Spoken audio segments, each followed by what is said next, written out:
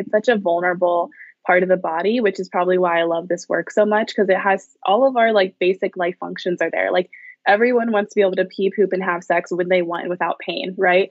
And it is like we're taught not to talk about that stuff. And so it is a vulnerable thing. But also I think I'm so glad that you feel like you've learned a lot. I think I would want folks to take away that it's not just some of the more obvious things. Like our pelvic floor has so many functions, from controlling our sphincters to sexual function to supporting our organs to actually being part of our core. Sometimes things like a herniated disc or SI joint dysfunction can actually be pelvic floor is not working right. Welcome to The Future is Female Powerlifting, a show where women of all strengths can explore the world of female powerlifting.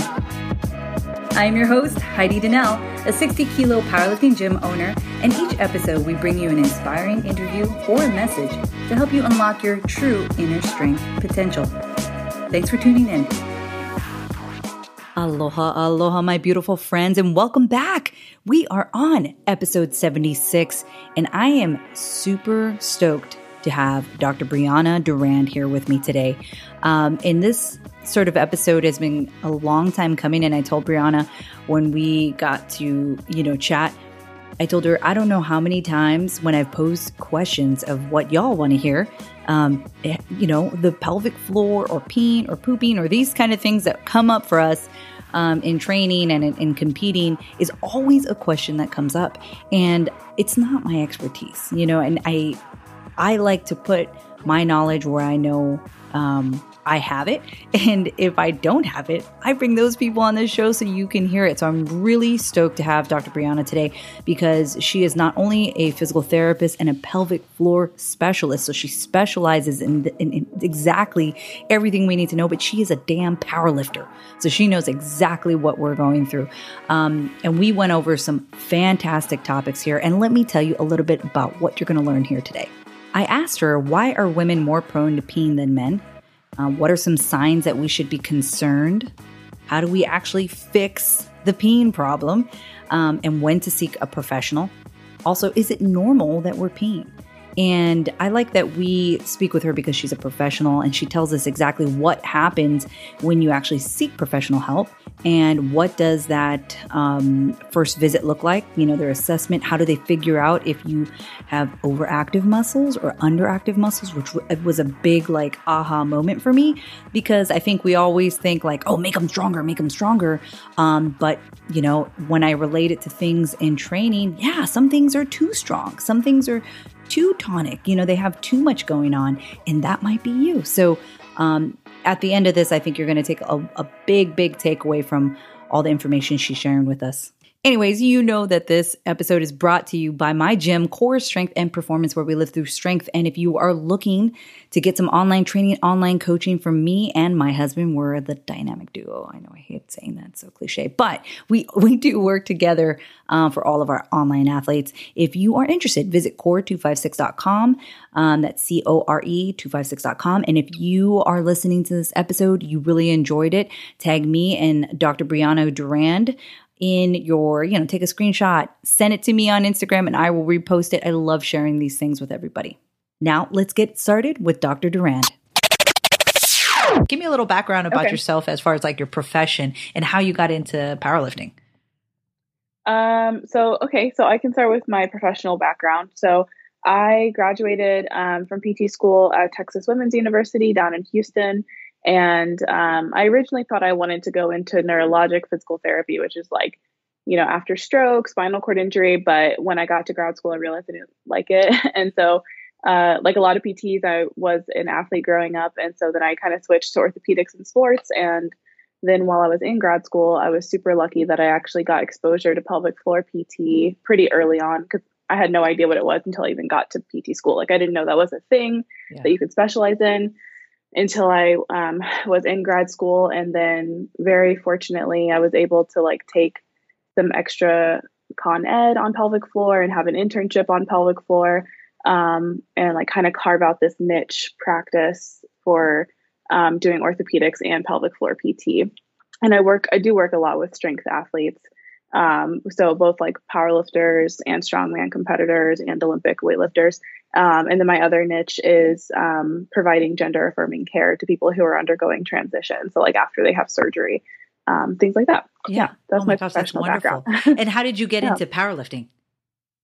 I was engaged to a girl who powerlifted, and when you first start dating someone, you start trying out the things like their hobbies. And I was a gymnast growing up, and then turned like yogi runner. And when my ex fiance got me a like lifting session with her coach as a gift for, I think it was like Christmas one year, it turned out like I kind of had like a knack for it, and I actually really liked it. And I was lucky that the coach that she introduced me to, who is still my coach, is strong as hell. She actually competed in the Kern like a few times. So I'm just so lucky that I have that exposure. And then I just really liked it. So yeah. That's so crazy. Who is your coach? Tasha Whelan. Okay, I've heard of her. Yeah, I don't know. Yeah. I've heard of her. That's awesome. Okay, so then how long have you been powerlifting then? I think my first session with Tasha was in like 2017. And then I think I did my first meet the following year. That's crazy. So yeah. And you and what is your numbers? Because we were just talking about it.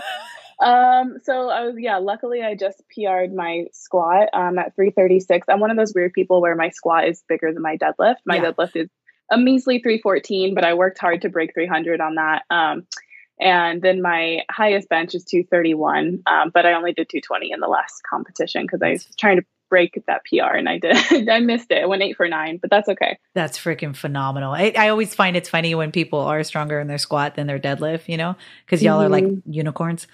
It's every once in a while, and then it's like dramatically different. But actually, that's not too much of a difference. It's only like 20 pounds. Like mine's almost 100. It's like, it's almost 100 pounds different. It's kind of crazy. I think it's interesting when you look at the bench difference to deadlift, because some people, their deadlift is like double their bench. Yes. And my deadlift is less than 100 pounds away from my bench, which is because I have just really short arms. So I don't have a long range of motion to go, which makes bench easy. But then deadlift, maybe not the best levers for that. But yeah. And you're a gymnast, so you probably have some good flexibility in that arch. And I always find that gymnasts have a great level base strength. Like actually the girl I was just talking about, she was a gymnast and she did cheer her whole life. So like having her do any kind of body weight stuff, it's already there. She's like, oh, that's easy for me. Whereas like somebody else might struggle with 10 reps and it's just super easy for her. But I'm like, yeah, you guys are always the best when it comes to powerlifting. Yeah, I'm lucky that my mobility is still there. I had I don't know if you're familiar with it. It's called the unhappy triad. I tore 3 ligaments in my knee doing gymnastics back in 2008. So I had surgery, but luckily because powerlifting is like a one plane of motion, there's no cutting, there's no agility. Like I can still get to depth and squat. Like I've literally never been red lighted on depth because it's still there from gymnastics, luckily. Wow. And and I've never heard of anybody getting the triad in a non-impact sport. Normally it's somebody who's planted and then, like football or soccer and then gets nailed from the side. And that's ACL, MCL, and then, what's it called? The medial meniscus. There we go. Medial meniscus. Yeah. I was like meniscus. I don't know why I was thinking of that. Yeah, exactly. Were you landing or something and that happened? Yep, that's exactly what happened. I was doing a vault. I don't know how familiar you are with gymnastics, but I was doing a Yurchenko on vault. And when I landed, I just it was like a loud pop and my knee swelled up. And I came back the next year to like help my teammates. Like I was still part of the team, just like, moral support. And I saw someone dismount off a beam. And as soon as I saw it, was like, they just tore their ACL. Oh like my gosh. That's exactly similar landing mechanics, but that's so crazy. Yeah, but I'm lucky I came back. Yeah, I mean, that's wonderful. I mean, full squatting, good squat. I had a partial tear from landing playing basketball. So I just landed very, and they don't really teach you how to land in high school sports. I would hope that in gymnastics, they probably teach you better mechanics than I did, but I never landed correctly. I landed straight onto the floor and it just, hyperextended and just, yeah. Oof. But I'm still here, still squatting. So we're all good there. Mm-hmm. I love that we're going to talk about pelvic floor today because like I said, it's always a question. Whenever I say, hey, what's a topic, y'all want to hear? People are always asking about what is normal? Why is it that women pee more than men? So I thought we could just kind of go down some of the, some of the things we kind of talked about. So like, I think starting off, what is, as in regards to powerlifting, like why are women more prone to peeing versus men? And then, could kind of elaborate a little bit more on the mechanics of those things. Totally, totally. So I want to start off by saying that it's a really common issue, and you'll hear the phrase a lot, like just because something's common doesn't mean that it's normal. But I also don't want folks to feel ashamed of it. It's not something to be embarrassed about. But I also see sometimes the opposite happen, where folks tend to glorify it as like a marker of intensity. Like if you aren't peeing, you're not like trying hard enough or something like that. You know what I mean? I have a shirt that says that. Yeah. SPF, it says, if you ain't peeing, you ain't trying. Mm-hmm. And that's it, right. And that's one of them.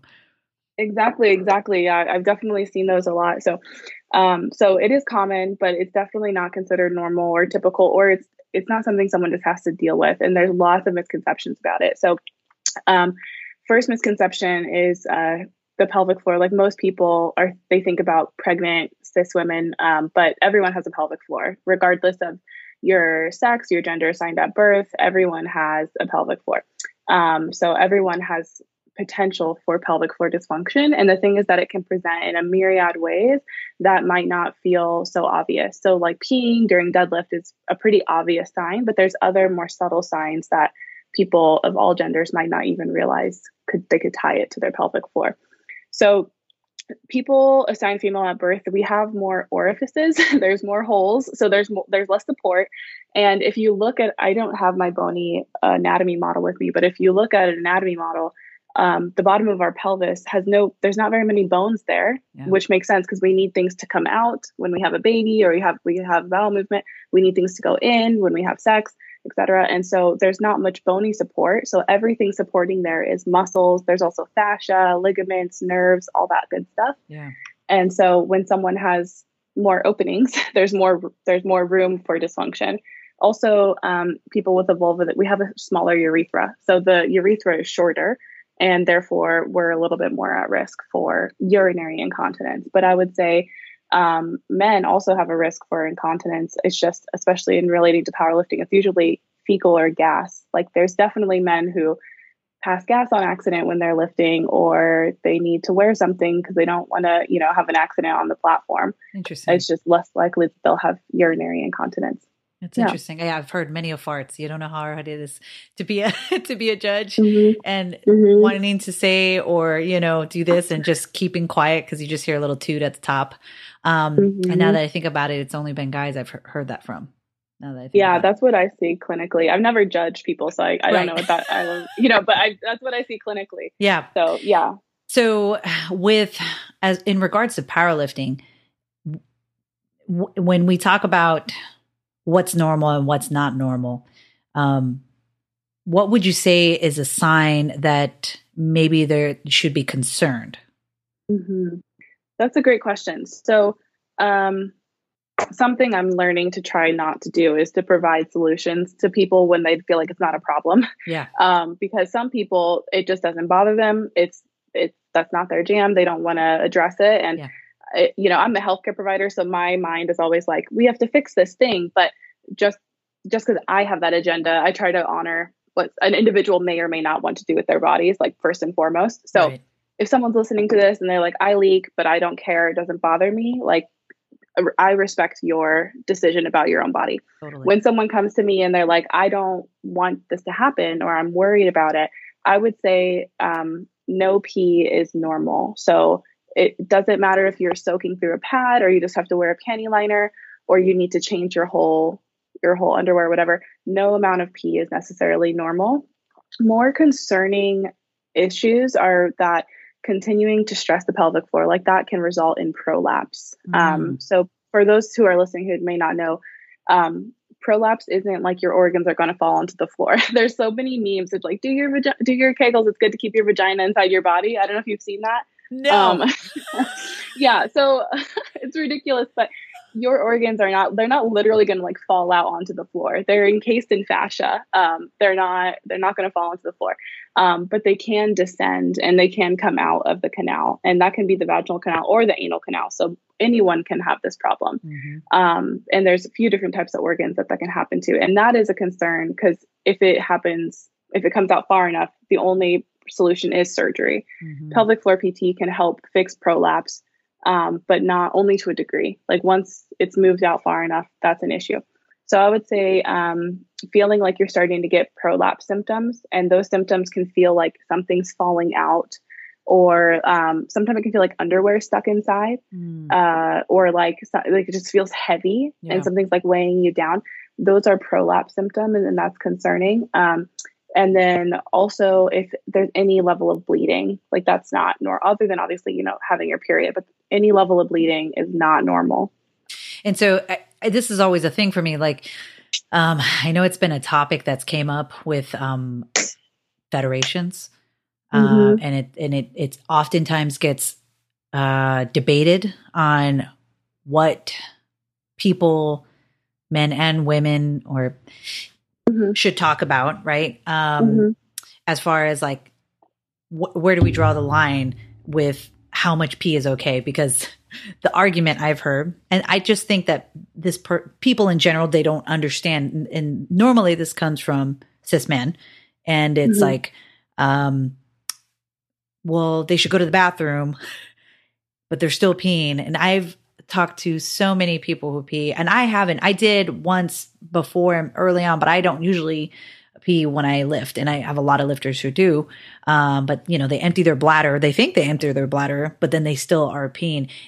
Now, would you tell somebody that they need to ease up on the weights, or what would be some solution if they are trying to, fix this? Is that something that PT would help? Is there something they can do on their own? What are some things that could be done for that? Yeah, so I have a few thoughts. So the first thing is like the wanting to empty the bladder, or for people who have fecal incontinence, like trying to go to the bathroom beforehand. That's a really common strategy. But the thing is, there's always something left. Right. Your bladder is never fully empty. It's always got a little something.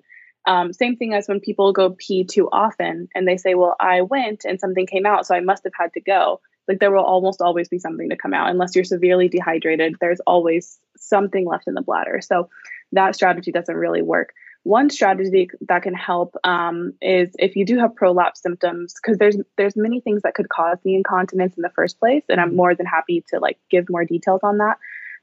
But if the prolapse is part of the problem, sometimes inserting a tampon can help keep everything in place, and it also can give some feedback and give your pelvic floor something to squeeze around, so it can help to improve that.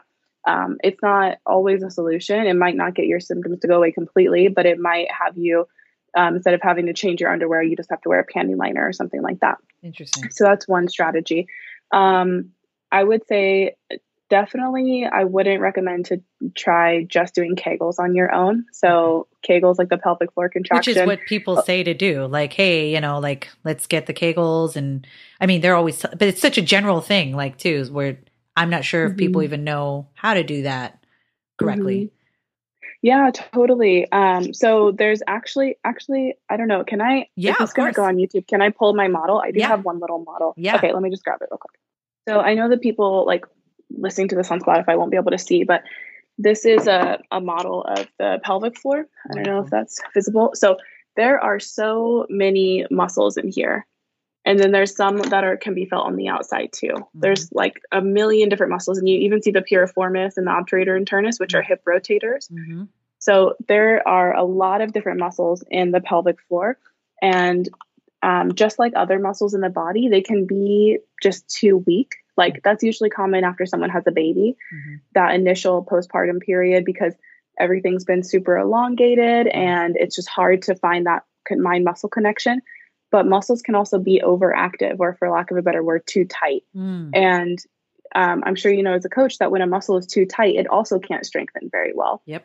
The analogy I really love to give is like I have this glass of kombucha here, and if I want to drink it, I'm going to use my bicep to pull the cup to my mouth. But I don't want to carry it around all day. I also want to be able to put it down. And when a muscle's too tight, it's like you're stuck here and you can't put it down. you can't strengthen your bicep in this range of motion. You need to move through the full range of motion. Right. So if someone just tries to do Kegels and they're too tight or too active, it's not going to, it might even make the problem worse. It can Right. cause some pelvic pain. Interesting. So probably the best solution would be to see a professional then. Yeah, I realize like that can be difficult because it's not a super common specialty. It is growing. But like when I was in grad school, there were only three, when it was still called women's health certified, only three women's health PTs in the whole state of Texas, the entire state of Texas, which is bonkers. And now it's probably, I don't know, 10 times that. So it is growing, but it can be hard to find someone who's not hyper focused on the pregnancy component. Like I treat patients who are pregnant. I have a patient who I saw her through her whole pregnancy. She lifted through her whole pregnancy. I saw her afterward. But it is hard for folks because you don't have to have had a baby to have these symptoms. Oh yeah, for sure. Or you don't have to have that anatomy to have these symptoms either. Right, right. So I'm hearing, because I know a lot of young people who haven't had children who do have some incontinence, but only when they're lifting. So you would say that one, it's not normal to have an EP, but whether or not you're concerned about it is your own deal. Like if you want to do something about it, but let's just assume these people want to do something about it. Cause I would say there's probably more people that are, that it would be concerning if there's any blood or if we see any signs of a prolapse. So like if you were to look in your vagina or if you felt it or saw something that was sort of creeping out. Cause like after I had my baby, that's how it looked. Like there was definitely, and they tell you not to look, right? But of course you're going to look. You just had a baby. You're all sewn up. You're like, and I'm like, let me see what it looks like. Probably not the best idea. But I was like, then one advice my best friend told me, like, do not look at your vagina for like 4 days. Like, I'm looking at it. but it was, like I could see that things were just brought down further. And of course, eventually they went back up. But for somebody who is young or even just having some sort of pain, that it should be concerning if we start seeing things like that, or it would, if there's any pain, do people normally feel pain associated? Like that can't be normal either, right? Yeah, that's a great question. I would say I'm going to answer the question about pain, but real quick about the prolapse. Some folks might say, oh, well, I saw my gynecologist and they told me I don't have a prolapse. But a gynecologist checks for that when you're laying down. And when you stand up, gravity can totally still pull that tissue. So I've literally had some patients where like I'm on the floor and they're standing and I'm checking because they might feel like they don't have their symptoms until they put pressure on their body, like during lifting, running, jumping on a trampoline with their kids, whatever.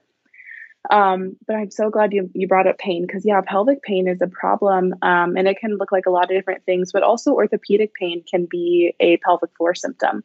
So I mentioned in the model, the piriformis and the hip rotators, those are like the obturator internus, those are pelvic floor muscles too.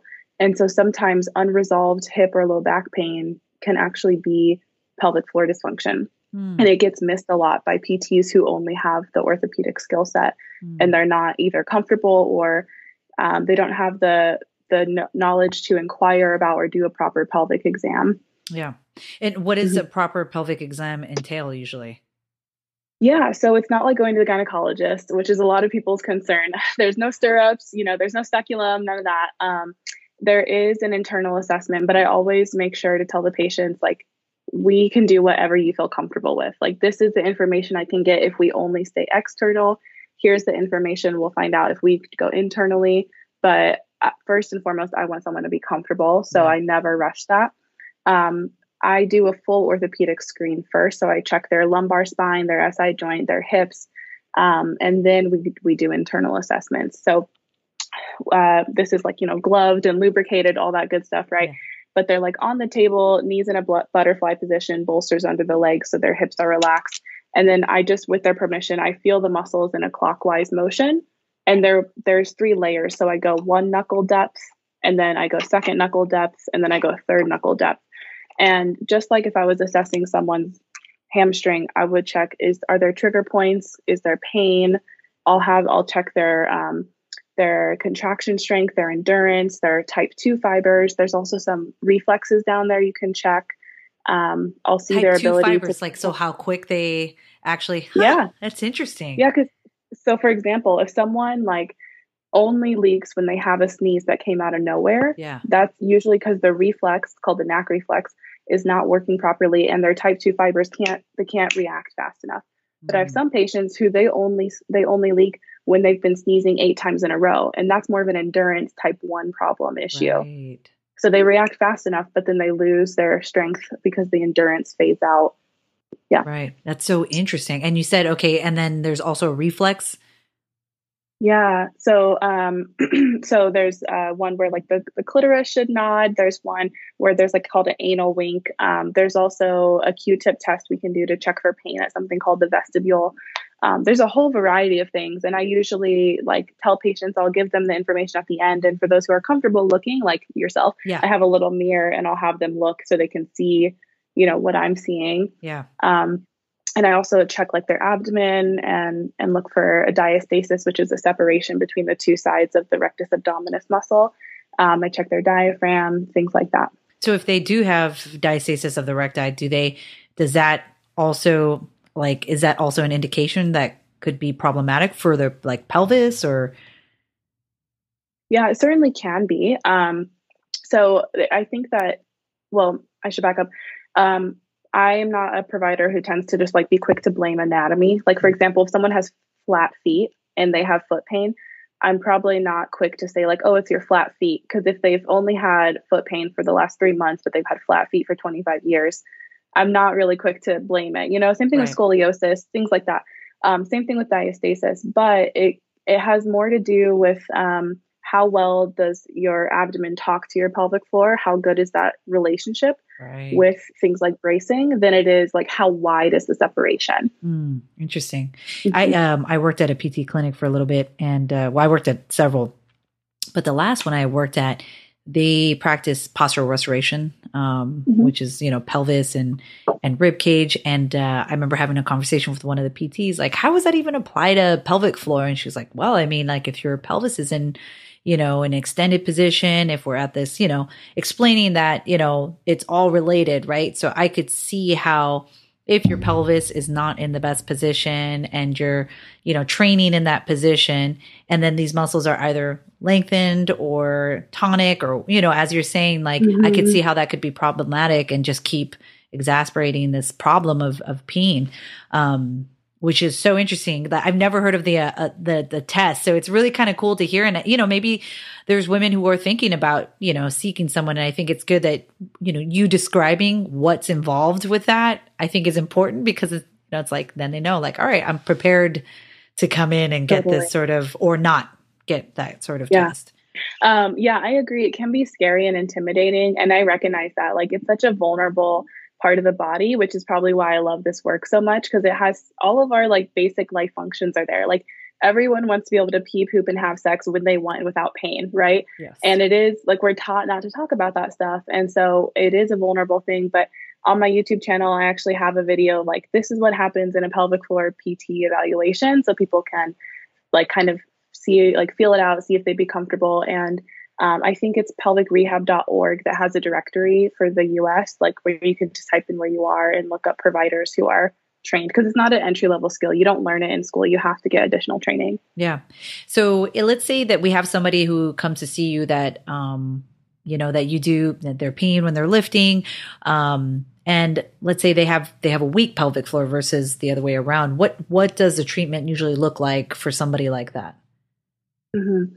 Yeah, so I would, similar to what I said previously, I would check to see where the weakness is. So I showed you all those muscles.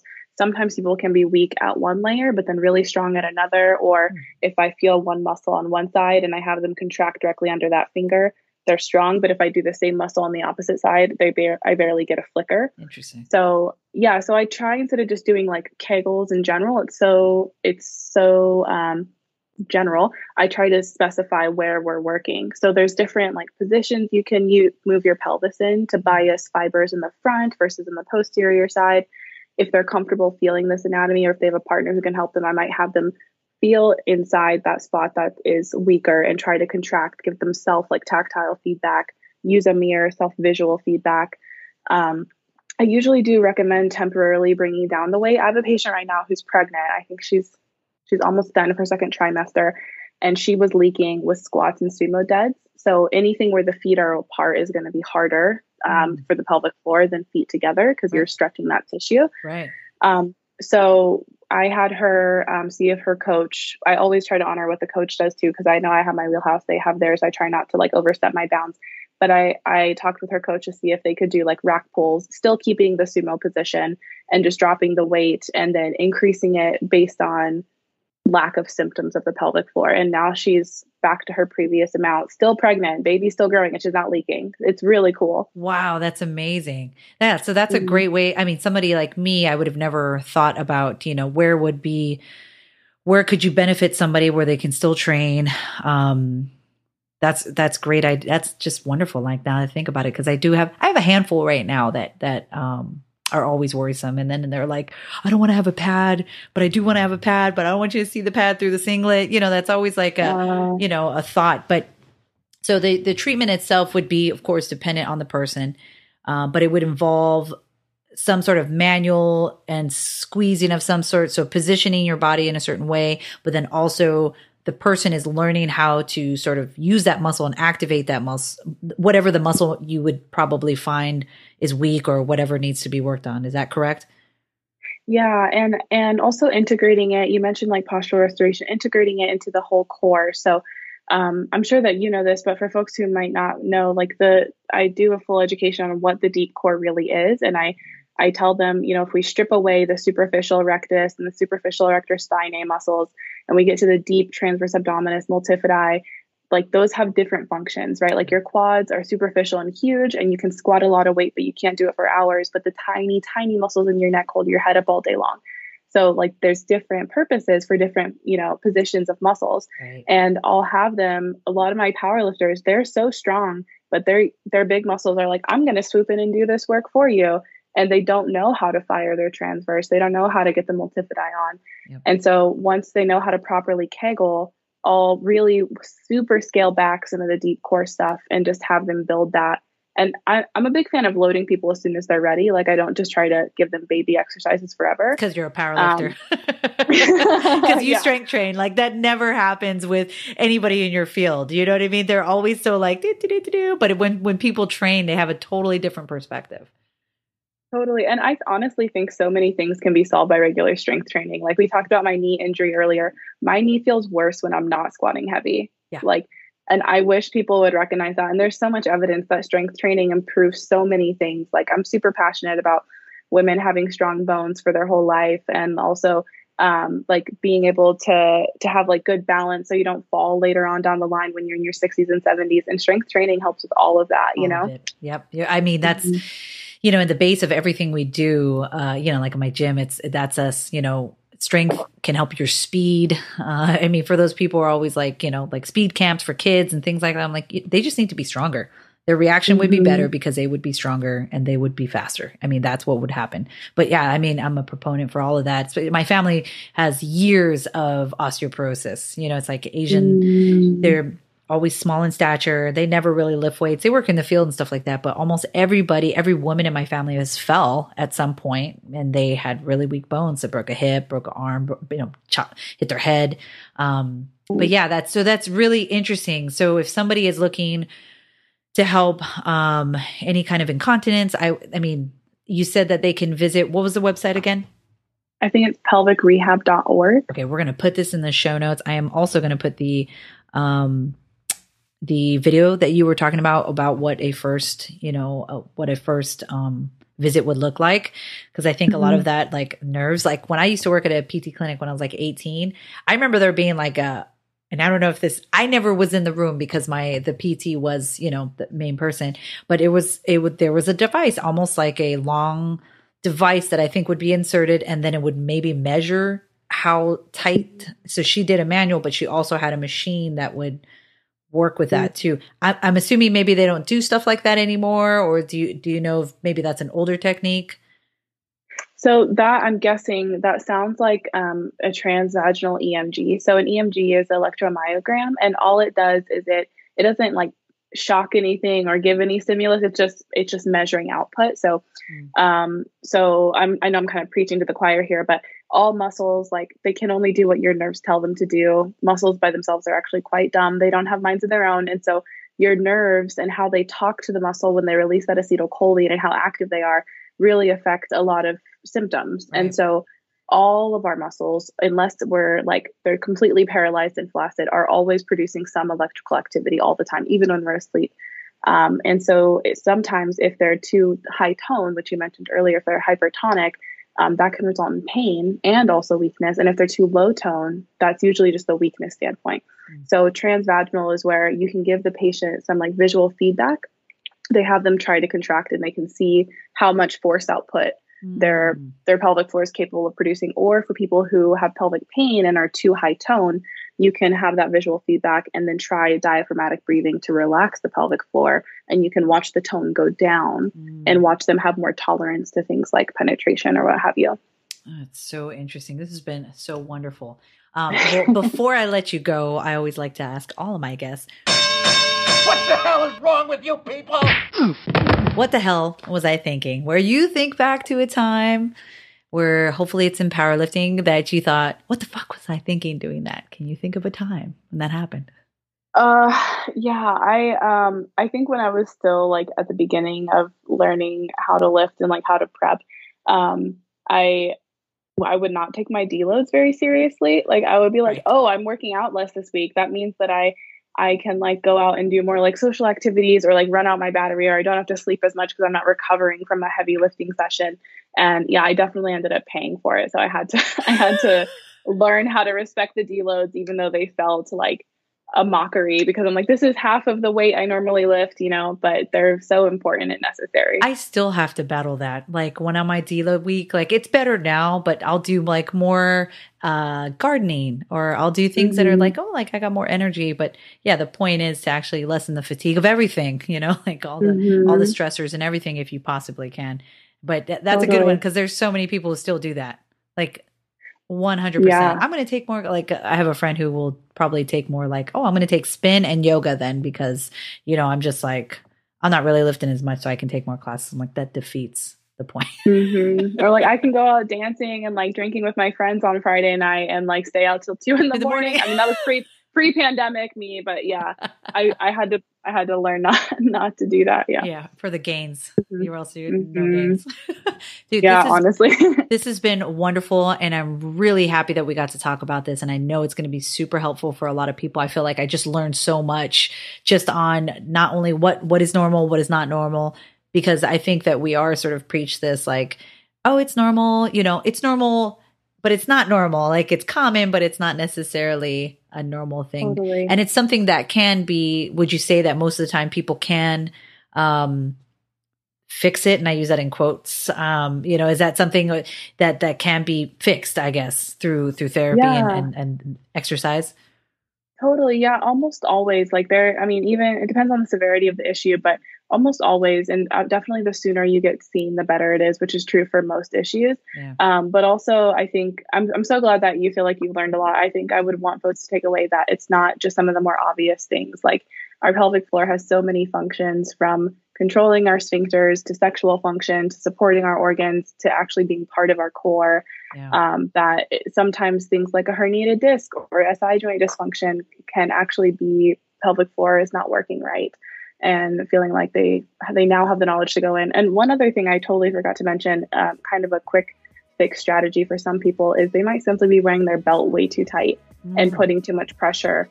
And if they're willing to try to loosen that and they feel like they can brace enough and get away with a slightly looser belt, that by itself can sometimes relieve symptoms. Wow. Interesting. Yeah. That'd be interesting to see somebody just instantly be like, oh, look at that. That's so much easier. Yeah. Well, thank you so much for taking this time for me.